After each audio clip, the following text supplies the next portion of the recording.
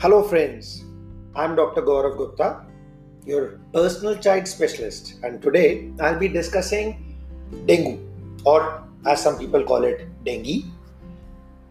We'll be talking about a very specific aspect of dengue, which is how dengue is transmitted.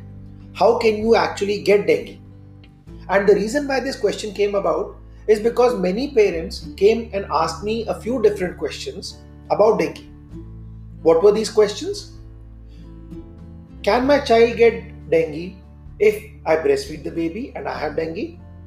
Can the baby get dengue if somebody who's a patient of dengue fever holds the baby or kisses the baby? So I wanted to put all of these things at rest by this simple small podcast. Dengue is caused due to a virus that is transmitted only through mosquito bites. So unless and until you're bitten by a particular type of mosquito which has the dengue virus in it, you will not get dengue. So unlike say a chicken pox or say a cold and cough, you do not get dengue from one person to the next. Hence, you will not get dengue fever, or rather your baby will not get dengue fever if they are kissed by somebody who has dengue, if they are held by somebody who has dengue, and if the mother is absolutely fine, even with dengue, she can breastfeed the baby. That is generally not a problem. However, there is a small thing that I want to say here. And what is that? That is, if a family member gets dengue, then there is a chance that the mosquito which has bitten this person is in your house, in or around your house. Now, the same mosquito which causes dengue can bite more than one person in a particular day.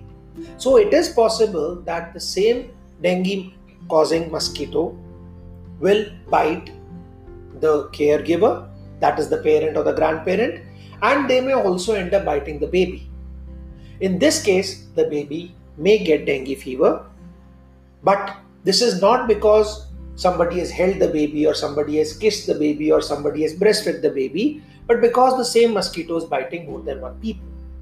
So make sure that you don't have stagnant water in and around your house, so that your flower pots are clean, your coolers are good, and you do not have any collected water anywhere, because this mosquito lives in clean water. Once you have done this, don't worry about dengue happening from one person to another. If you have any more questions, feel free to comment, feel free to subscribe to our podcast, and you can of course get back to me on my email, which is listed on the podcast site as well. I am your personal child specialist, Dr. Gaurav Gupta. Till the next time, take care. Bye bye.